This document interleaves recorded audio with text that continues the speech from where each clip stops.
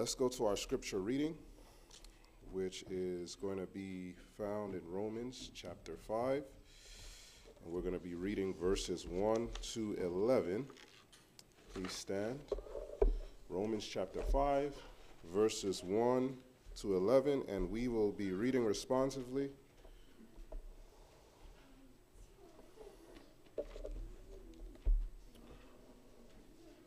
When you are there, say amen. Amen. All right. Therefore, being justified by faith, we have peace with God through our Lord Jesus Christ. By whom also we have access by faith into this grace, wherein we stand and rejoice in hope of the glory of God. And not only so, but we glory in tribulations, also knowing that tribulation worketh patience. And patience experience, and experience hope. And hope maketh not ashamed, because the love of God is shed abroad in our hearts by the Holy Ghost, which is given unto us. For when we were yet without strength, in due time Christ died for the ungodly. For scarcely for a righteous man will one die, yet peradventure for a good man some would even dare to die. But God commendeth his love toward us, in that while we were yet sinners, Christ died for us. Much more then, being now justified by his blood, we shall be saved from wrath through him. For if when we were enemies, we were reconciled to God by the death of his Son, much more, being reconciled, we shall be saved by his life. Altogether, and not only so, but we also joy in God through our Lord Jesus Christ, by whom we have now received the atonement. May the Lord bless the hearing and reading of his word. Happy Sabbath, saints. Happy Sabbath. Amen.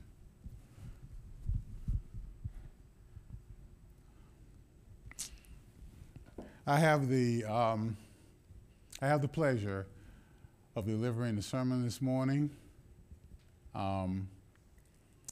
I thank God for all of you. It's an awesome responsibility to have someone who is as undeserving as I to come before you. I've been asked to do this at a time when many of us are at camp meetings, so I guess I'm like the last result.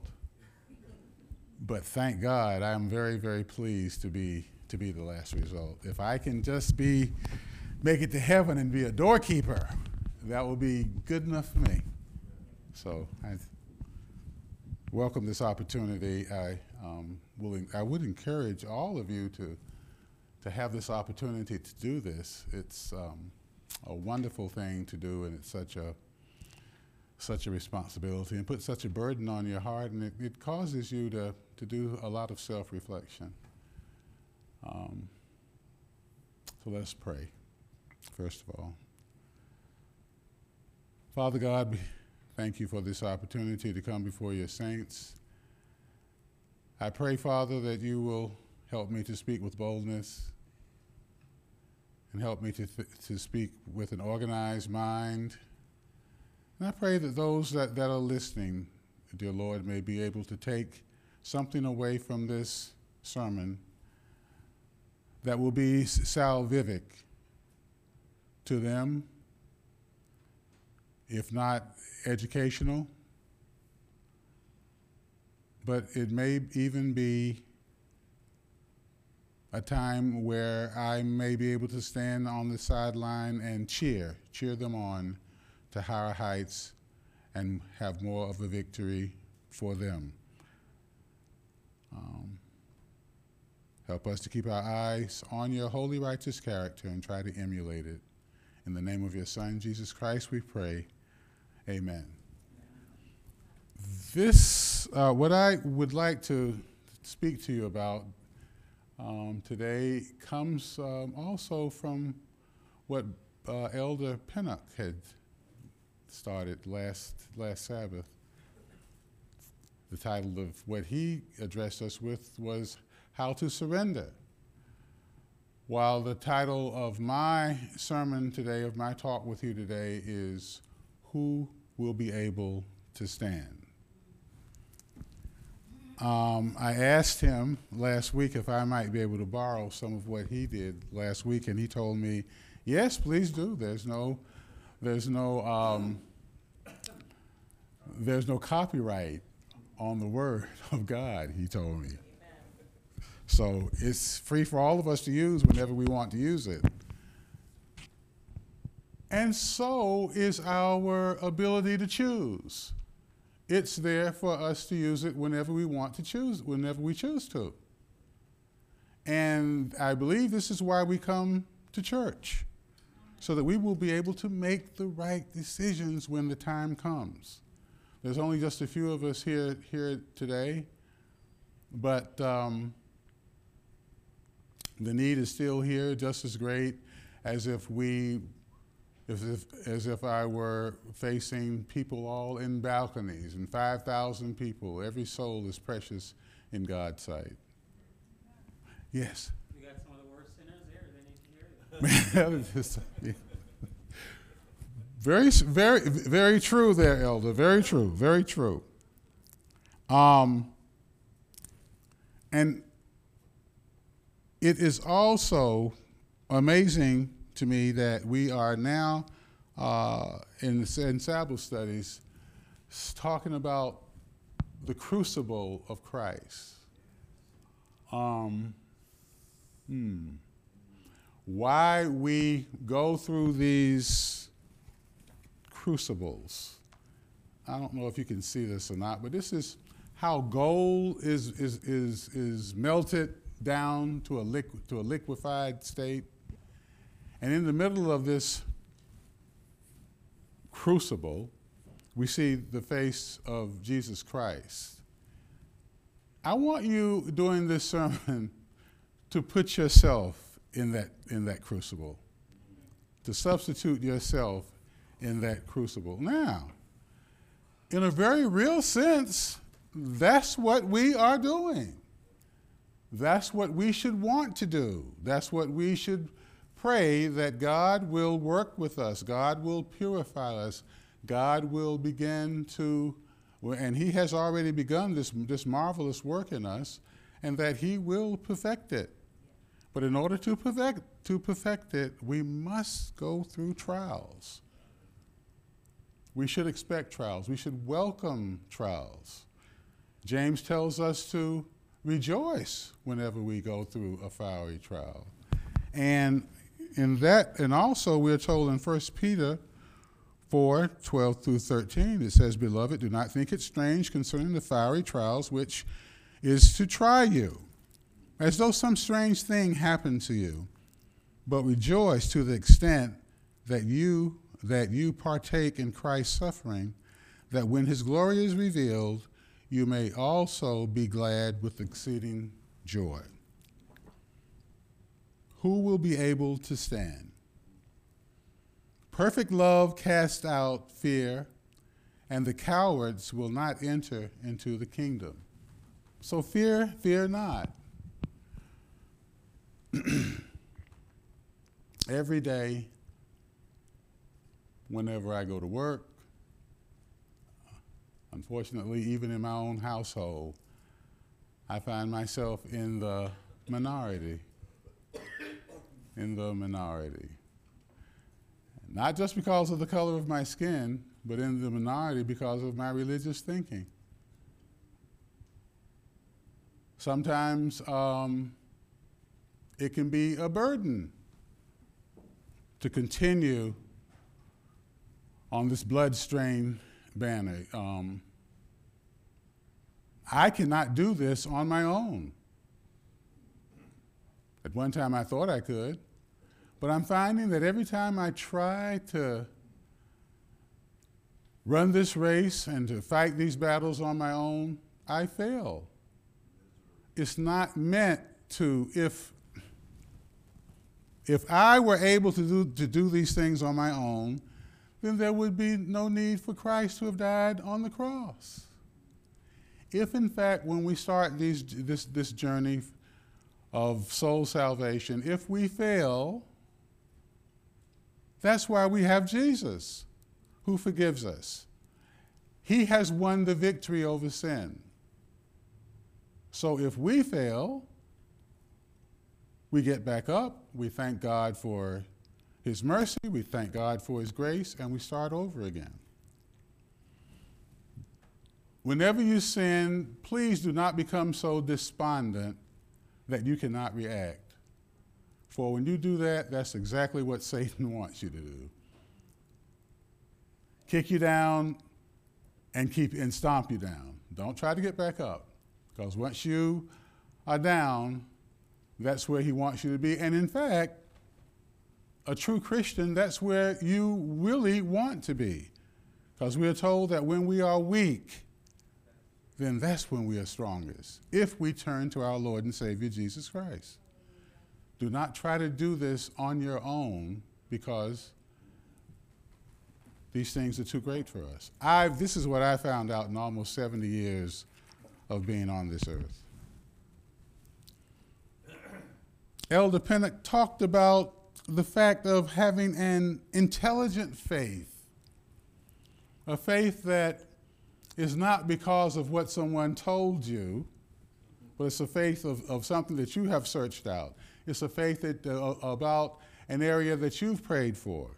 It's a faith where God has opened an enlightened door for your mind. And it's a faith where you can take those intelligences and tell someone else to make them a better Christian, to make them a better person. Put yourself in a position for God to help you by being proactive. He also mentioned that Christ wounds to heal. We go through these trials so that God may heal us, so that we can see our weakness, so that we can see our imperfections and call upon His infinite power. He has given us the power of choice, which is part of the science of salvation. We have the ability to make these choices. He does not want us to be robots, but to use our minds, to use our talents for His service.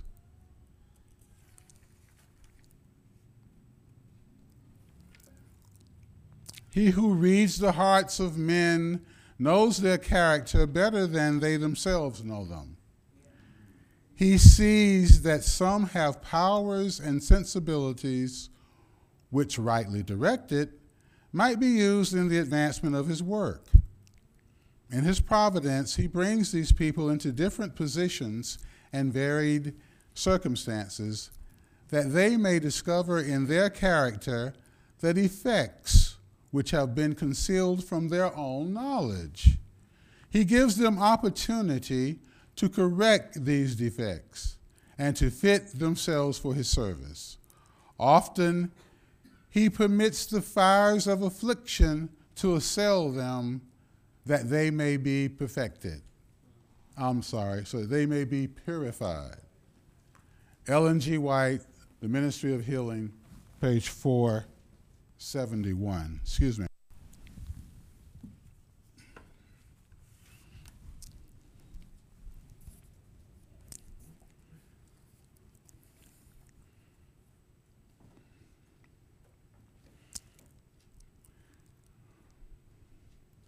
Bear with me, if you will, because at this point, what I want to do is I want to turn into a reader. So please listen to these things and try to see if there's not a message here for you someplace. For Ministries in the Home, in Testimonies of the Church, Volume 4, the prophetess writes, the apostle says, charge them that are rich in this world, that they be not high-minded nor trust uncertain riches, but in the living God, who giveth us richly all things to enjoy, that they do good, that they be rich in good works, ready to distribute, willing to communicate. Your means are given to you. Your means are given to us where needed, not to hoard up for destruction in the great conflagration of the great fire. You are bidden to enjoy the good gifts of the Lord, and should use them for your own comfort, for charitable purposes, and in the good works to advance his cause, thereby laying up for yourselves treasures in heaven. Many of your afflictions may have visited upon you. Many of your afflictions have been visited upon you in the wisdom of God, to bring you closer to the throne of grace. He softens and subdues his children by sorrows and trials. This world is God's workshop, where he fashions us for the courts of heaven. He uses the planning knife upon our quivering hearts until the roughness and irregularities are removed and we are fitted for our proper place in the heavenly building. Through tribulation and distress, the Christian becomes purified and strengthened and develops a character after the model that Christ has given. The influence of a true godly life cannot be measured. It reaches beyond the immediate circle of home and family, shedding a light that wins souls to Christ. Let's take a look at 1 Peter 4. 1 Peter chapter 4, verses 10 through 19. 1 Peter. It's right here. 1 Peter chapter 4, verses 10 through 19.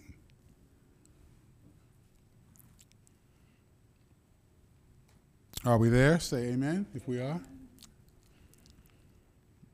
As every man hath received the gift, even so minister the same one to another, as good stewards of the manifold grace of God. If any man speak, let him speak as the oracles of God. If any man minister, let him do it as of the ability which God hath given, that God in all things may be glorified through Jesus Christ, to whom be praise and dominion forever and ever. Amen. Did I go over? Oh, no. Verse 12, Beloved, think it not strange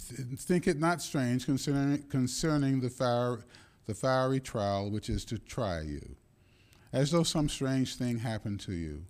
But rejoice insomuch as ye are partakers of Christ's suffering, in that when his when his glory shall be revealed, ye may be glad also with exceeding joy. If ye be reproached for the name of Christ, happy are ye, for the Spirit of glory and of God rests upon you. And on their part he is evil spoken of, but on your part he is glorified. But let none of you suffer as a murderer, or as a thief, or as an evildoer, or as a busybody in other men's matters. Yet if any man suffer as a Christian, let him not be ashamed, but let him glorify God on this behalf. For the time is come that judgment must begin in the house of God, and if it first begins with us, what shall the end of them that obey not the gospel of God? And if the righteous scarcely be saved, where shall the ungodly and the sinner appear? Wherefore let them that suffer according to the will of God commit the keeping of their souls to him in well-doing as unto a faithful Creator. Now,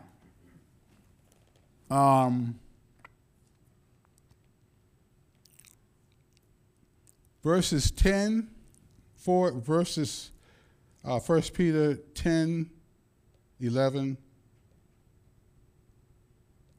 I think it means this. Some people well aware of their abilities believe they have the right to use them as they please. Others feel they have no special talent at all. In both groups, Peter addresses these verses. Everyone has some abilities, gifts. Find yours and use them. All our abilities should be used in serving others. None are for our own exclusive enjoyment. Peter mentions preaching, speaking, and helping, ministering. Paul lists these and other abilities in Romans 12, 6-8, 1 Corinthians 12, 8 through 11, Ephesians 4:11. Verse 11, how is God glorified when we use our abilities, when we use them as he directs, to help others that will see Jesus in us and praise him for the help they have received? Peter may have been thinking of Jesus' words, let your light so shine before men that they may see your good works and glorify your Father which is in heaven. Matthew 4:16, 5 and verse 16. 4:14-16. Again, Peter brings to mind Jesus' words, blessed are they when men shall revile you and persecute you, and shall say all manner of evil against you falsely for my name's sake. Matthew 5:11. Christ will send his Spirit to strengthen those who are persecuted for their faith. This does not mean that all suffering is a result of a good Christian conduct. However, sometimes people will grumble. He's just picking on me because I'm a Christian, when it is obvious to everyone else that the person's own unpleasant behavior is the cause of his problems. It may take careful thought and wise counsel to determine the real cause of our suffering. We can be assured, however, that whenever we suffer because of our loyalty to Christ, he will be with us all the way. Verse 16, also, it is not shameful to suffer for being a Christian. When Peter and John were persecuted for preaching the good news, they rejoiced because such persecution was a mark of God's approval for their work. Acts 5:41. Don't seek out suffering and don't try to avoid it. Instead, keep on doing what is right, regardless of the suffering it might bring. Verses 17 and 18, this refers not to the final judgment, but to God's refining discipline. Hebrews 12:7. God often allows believers to sin and then experience the consequences. He does this for several reasons. 1, to show us our potential for sinning. 2, to encourage us to turn from sin and more constantly depend on him. 3, to prepare us to face other, even stronger temptations in the future. And 4, to help us stay faithful and keep on trusting him. If believers need earthly discipline, judgment from God, how much more will unbelievers receive? If believers are barely saved, only because of God's mercy, or as some say, barely saved through persecution, what chance to those who have rejected Christ? Is there water in the world?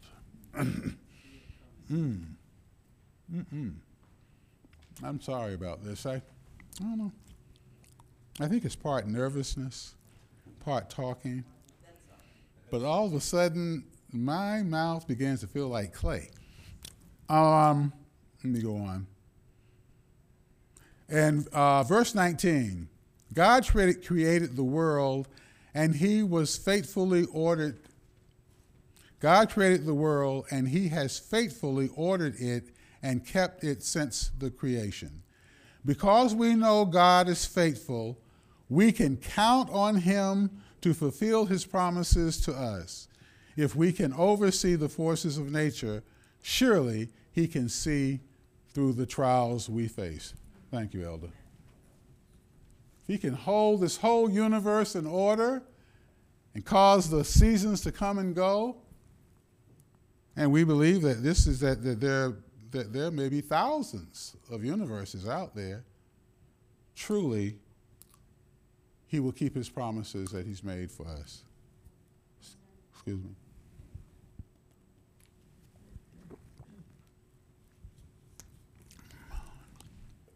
That's 19. Let us now turn, please, to Romans 1, 21 through 32. Romans 1, 21 through 32. Romans.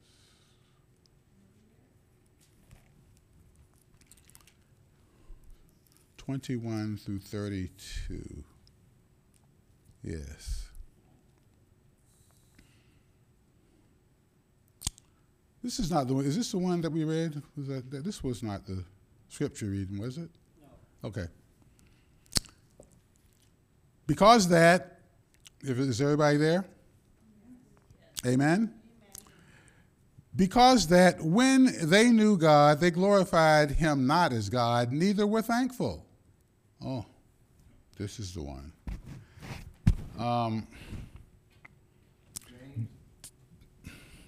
Oh, thank you, Malcolm. But the elder beat you to it. Thank you so much. Now the flood starts. Don't want to flood me out. These a set of circumstances. This was put on my heart to give to you. But quite frankly, I have to say it's because I was hoping that that my temporary housemates would be here today to hear this, so they wouldn't think that it's just me. Many times we sin because that's what we want to do. We want to sin. We are like, Lord, turn your face just a little bit away from this. Let me handle this problem. I can handle this problem. I have made that mistake so many times in my life, and it's turned out badly. The Lord tells us over and over again not to do evil for evil, but to overcome evil with good. Those words just roll off my lips so easily, but that can be one of the hardest things in the world to do, to let go and let God. But this is why he takes our hearts. Our quivering hearts are cut by this planing knife if we allow ourselves to do that. Let him take over us. Let him mold us. This is why we are placed in these crucibles, to burn this fat off, to make us and fit us for heaven. We have to cooperate with him. We have to be willing to cooperate with him. These particular passages that I'm about to read, we'll talk about a particular type of sin, that is an abomination in his sight. But if you think about it, all sin is an abomination in his sight. This is why he gave his only begotten Son, because of sin. But this particular one he talks about.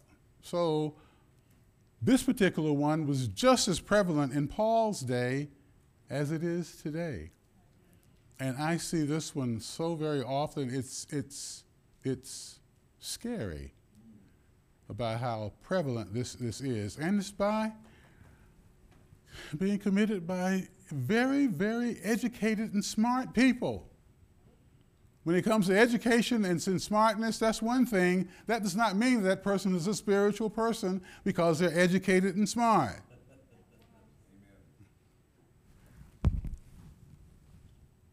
Because that when they knew God, they glorified him not as God, neither were thankful, but became vain in their imaginations, and their foolish hearts were darkened. Professing themselves to be wise, they became fools, and changed the glory of the uncorruptible God into an image made like the corruptible man, and to birds and four-footed beasts and creeping things.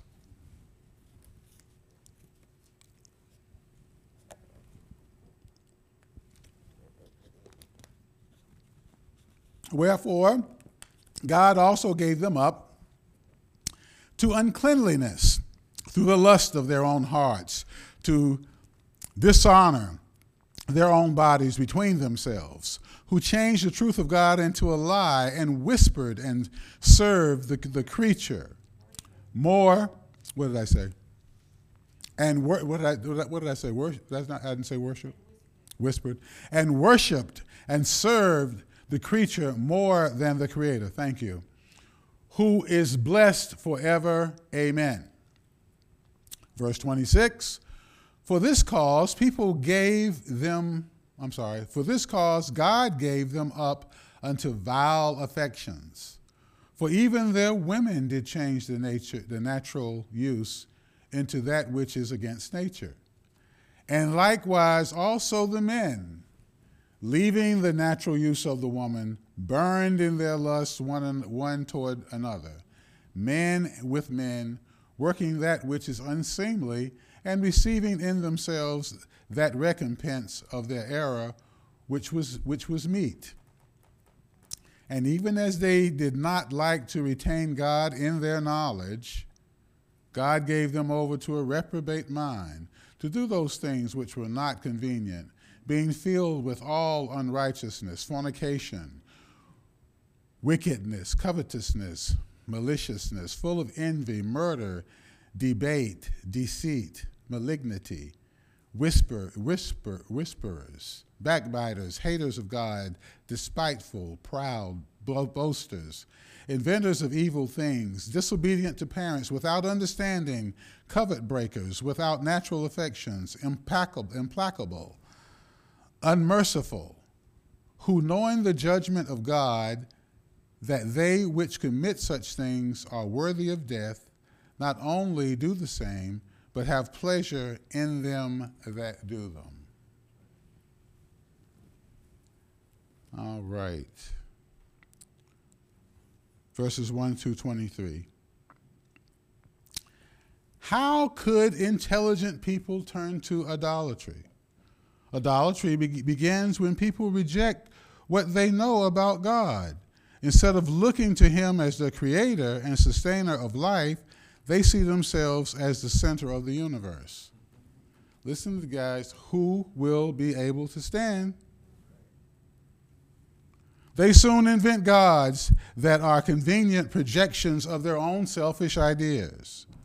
These gods may be gold, may be wooden figures, but they also may be goals such as money, power, and comfort.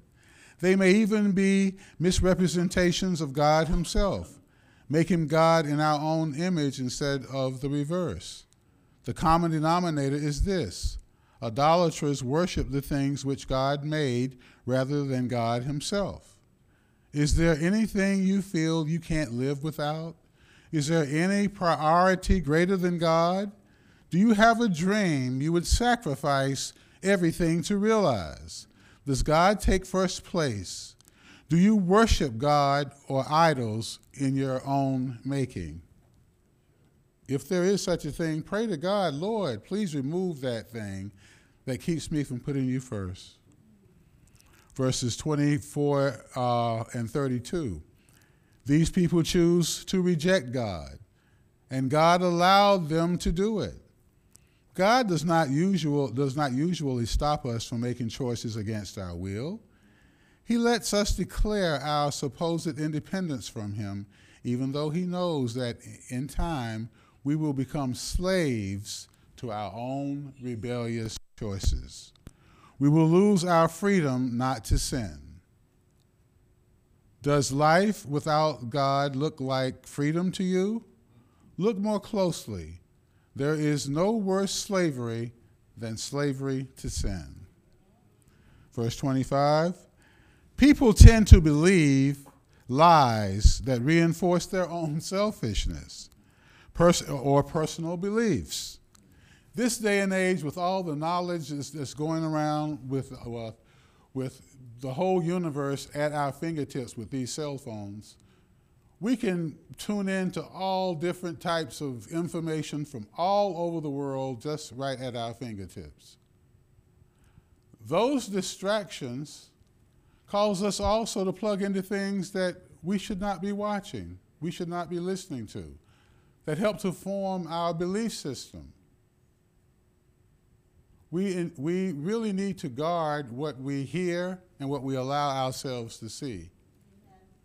Because we all, and I learned this since I have been a Seventh-day Adventist, that that by beholding, we become changed. That is a truism, just as true as I'm standing here and you're sitting there. By beholding, you become changed. Especially with young people as well as the old, there are certain things that we should not allow our minds to meditate on. There's certain things that we should avoid. Today, more than ever, we need to be careful about the input we allow to form our beliefs. With TV, music, movies, and the rest of the media often presenting sinful lifestyles and unwholesome values, we find ourselves constantly bombarded with attitudes and beliefs totally opposed to the Bible. Be careful about what you allow to form your opinions. The Bible is the only standard of truth. Evaluate all other opinions in light of its teachings.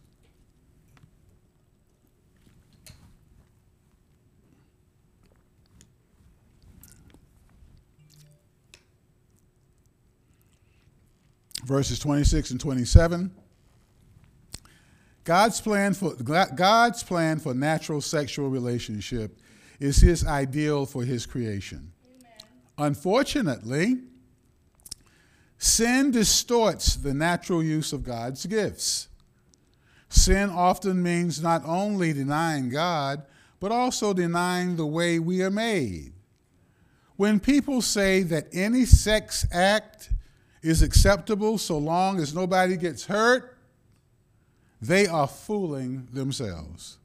In the long run, and often in the short run, sin hurts people, individuals and families, and whole societies.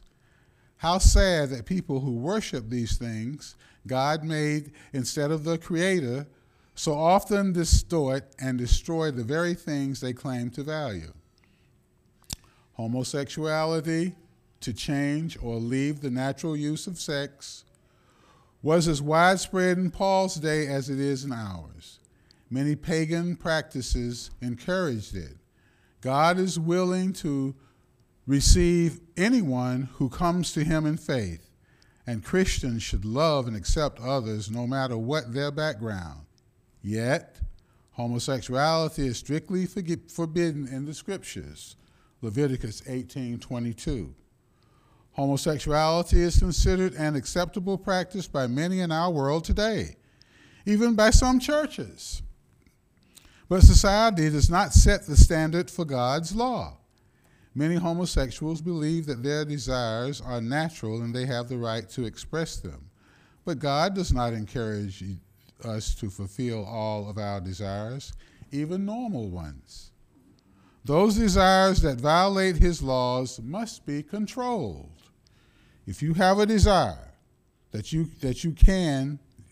you have these desires, you can and must resist acting upon them. Amen. Consciously avoid places and activities you know will kindle temptations. Don't underestimate the power of Satan to tempt you or the potential of serious harm if you continue to yield to these temptations. Remember, God can and will forgive sexual sins, just as he forgives other sins. Surrender yourself to the grace and mercy of God, who will be able to stand. Asking him to show you the way out of sin and into the light of his freedom and his love. Prayer, Bible study, and loving support of Christians in a Bible-believing church can help you gain strength to resist these powerful temptations. If you are already deeply involved in a homosexual behavior, seek help from a trustworthy professional Christian counselor. In verse 32, how are these people aware of God's death penalty? Human beings created in God's image have a basic moral nature and a conscience. The truth is understood beyond religious circles. Psychologists, for example, say that the rare person who has no conscience has a serious personality disorder. Who has no conscience has a serious one that is extremely difficult to treat.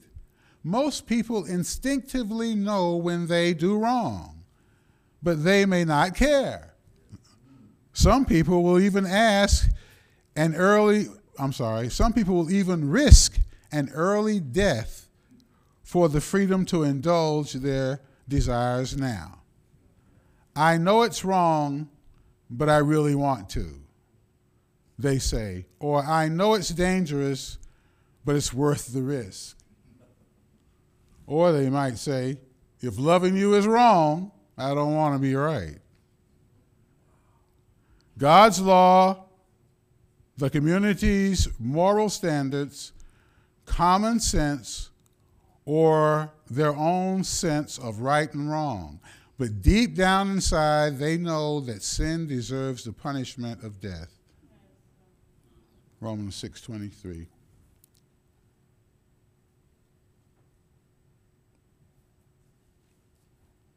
Let's turn over a few more pages to Romans 5, 1 through 11. Enough of that particular sin.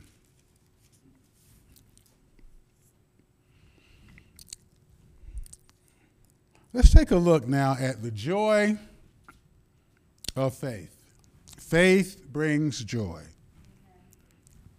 Remember, who will be able to stand? Those who have faith. Faith. Therefore, being justified by faith, are we there? We have peace with God through our Lord Jesus Christ, by whom also we have access by faith unto his grace, wherein we stand and rejoice in hope of the glory of God. And not only so, but we glory in tribulation also, knowing that tribulations worketh patience, and patience experience, and experience hope. And this was our opening statement, wasn't it? Okay? And hope worketh not ashamed, maketh not ashamed, because the love of God is shed abroad in our hearts by the Holy Ghost, which is given unto us. Okay? For when we were yet without strength, in due time Christ died for the ungodly. For scarcely for a righteous man will one die, yet peradventure for a good man some would even dare to die. But God commendeth his love toward us, in that while we were yet sinners, Christ died for us. Much more than then, being now justified by his blood, we shall be saved from wrath through him. For if when we were enemies, we were reconciled to God by the death of his Son, much more being reconciled as we shall be saved by his life. And not only so, but we also joy in God through our Lord Jesus Christ, by whom we have now received the atonement. And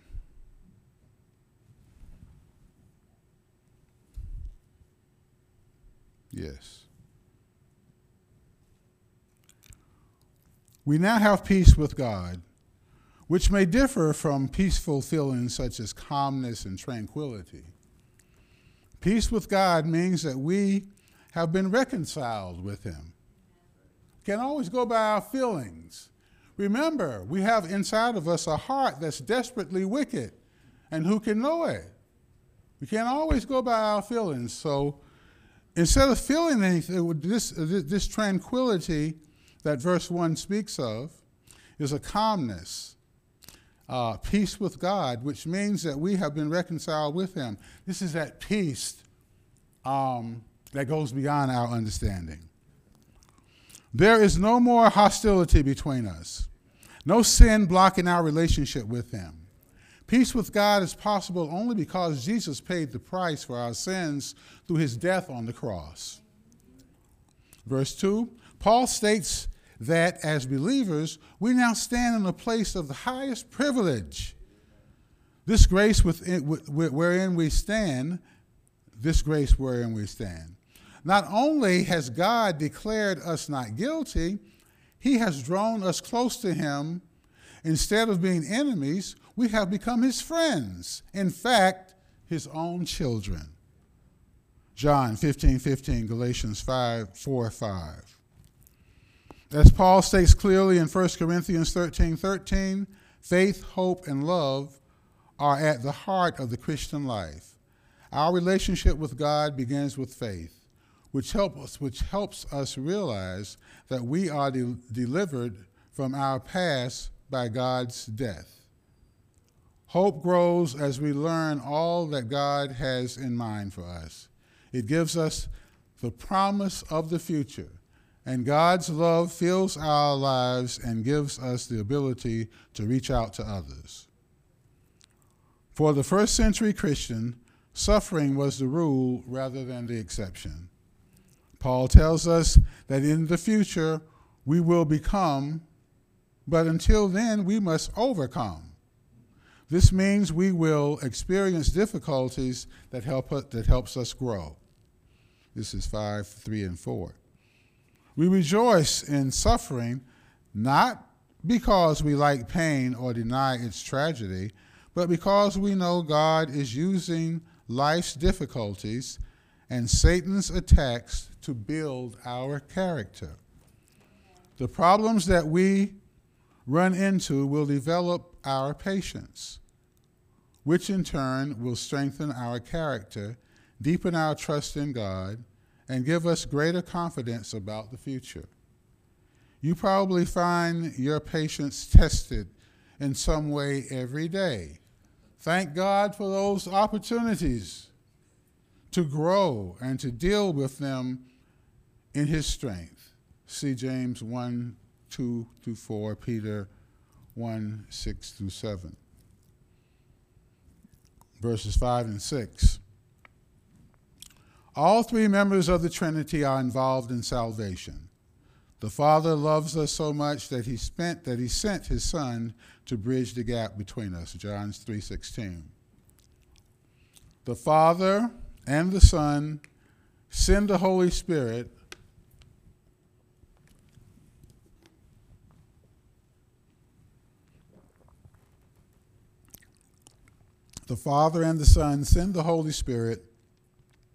to fill our lives with love and to enable us to live by his power.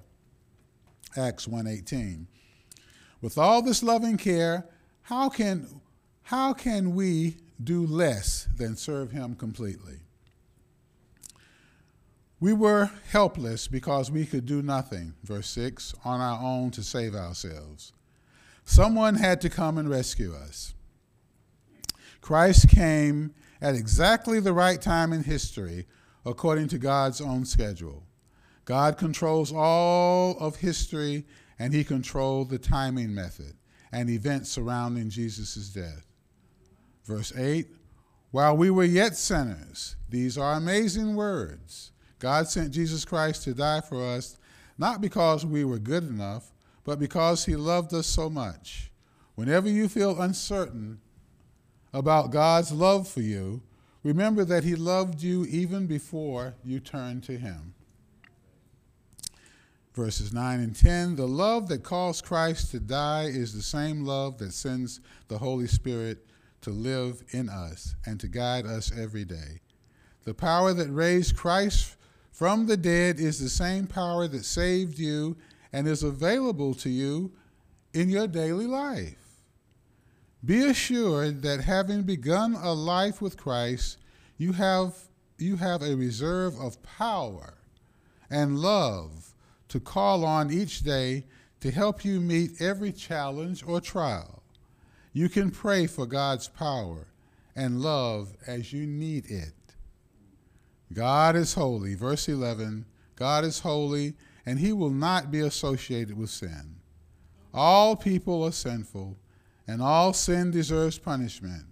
Instead of punishing us with the death we deserve, however, Christ took our sins upon himself and paid the price for them with his own death.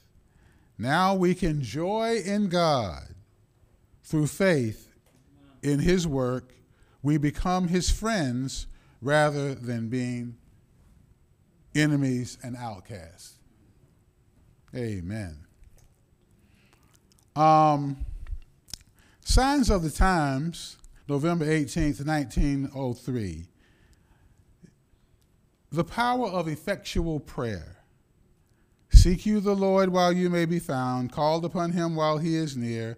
Let the wicked forsake his way and the unrighteous man his thoughts, and let them return unto the Lord, and he will have mercy upon him, and to our God, for he will abundantly pardon. We are to seek the first kingdom of God and his righteousness.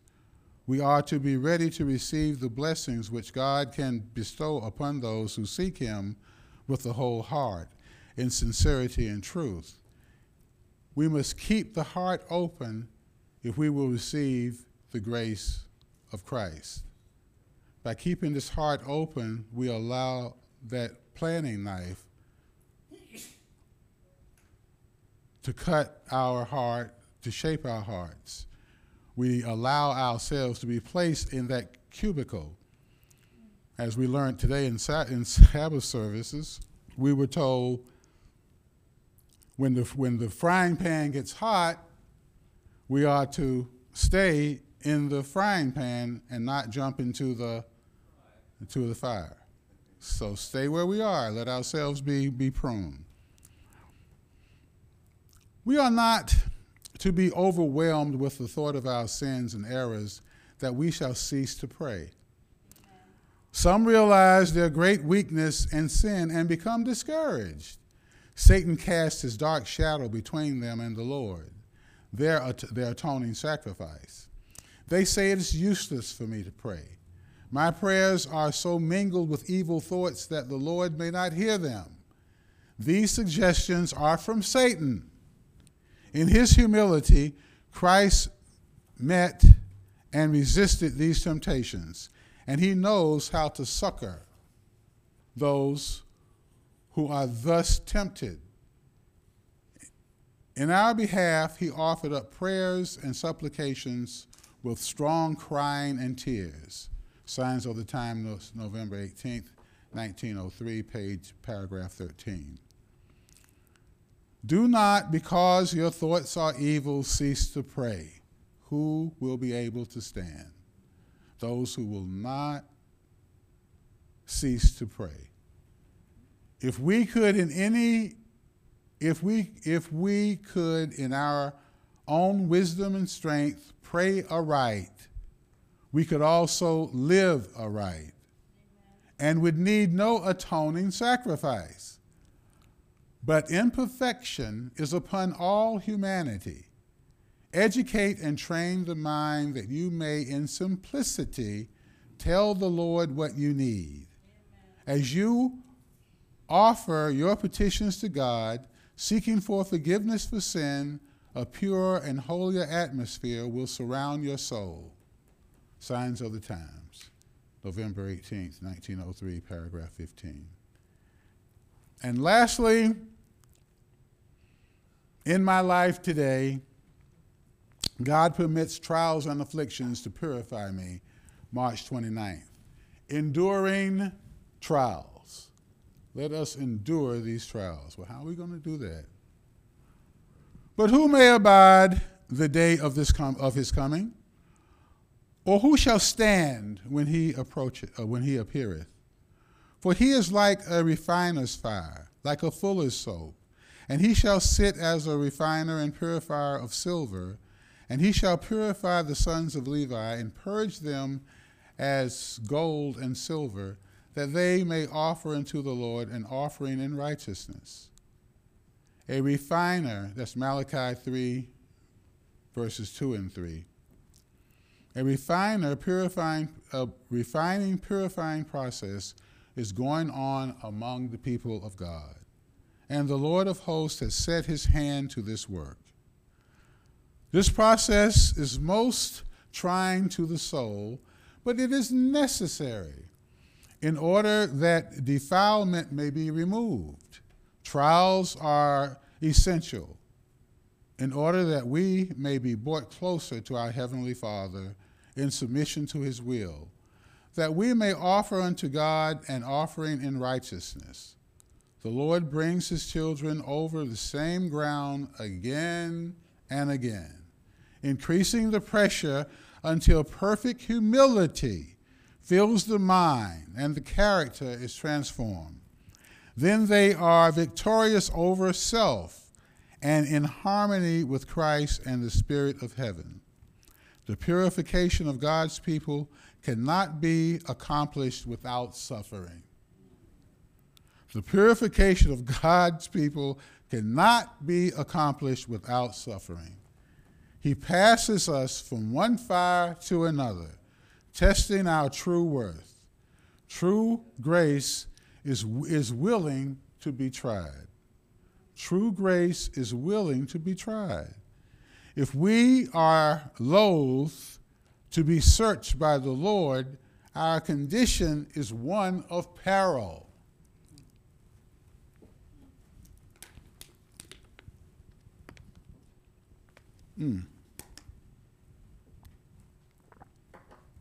I'm almost done. Last paragraph.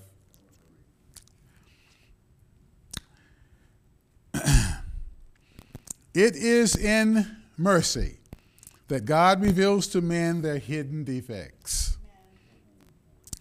He would have them critically examine the complicated emotions and motives of their own hearts and detect that which is wrong and modify their dispositions and refine their manners.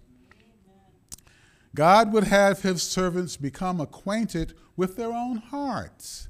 In order to bring to them a true knowledge of their condition, he permits the fire of affliction to assail them, so that they may be purified.